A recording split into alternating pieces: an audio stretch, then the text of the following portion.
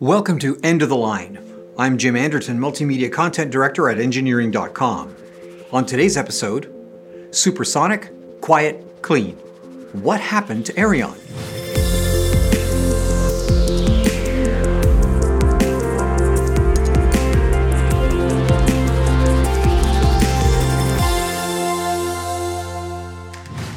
Today's episode is brought to you by Engineering.com, a globally trusted source for engineering content. Check out this and many other exclusive videos for the engineering professional found only on Engineering.com TV today.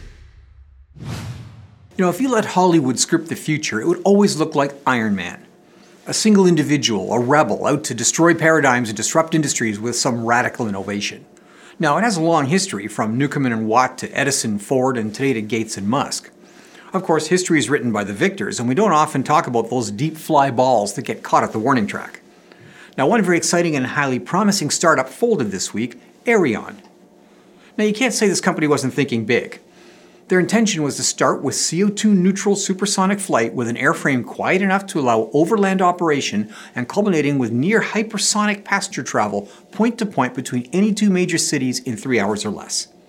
The idea was Mach 4 plus travel, something never demonstrated for sustained flight and definitely at the very limit of current propulsion and airframe technology. Founded by Robert Bass in 2004, the company's initial product was to be a 10-passenger business jet operating without afterburners and generating little of the traditional sonic boom of traditional supersonic aircraft. Now, the company had considerable expertise with aerodynamics, specifically natural laminar flow technology essential for high-efficiency flight. The company thought big, and it had big backers, including Boeing, but this week the cash simply ran out.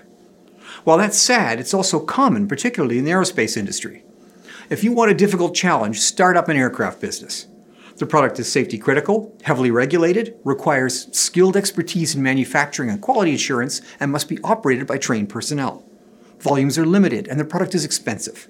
And to cap it all off, the product takes so long to bring to market that market conditions can change dramatically between product design and delivery.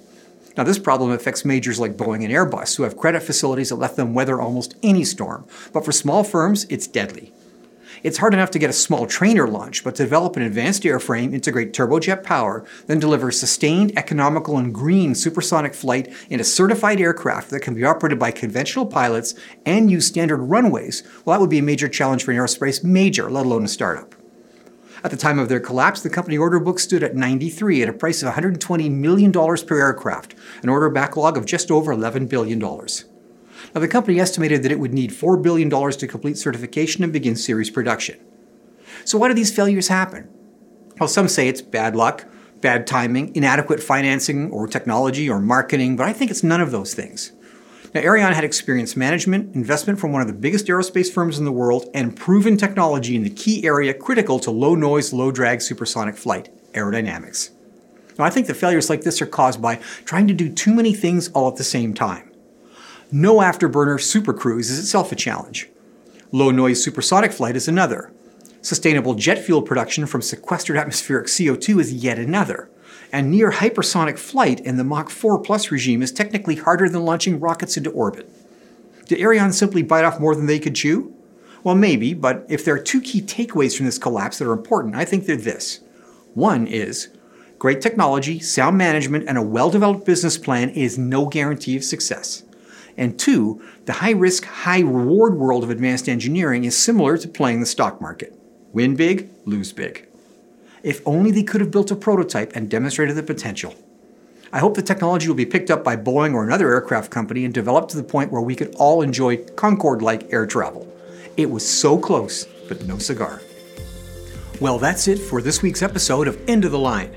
To check out these podcasts as videos, visit Engineering.com TV.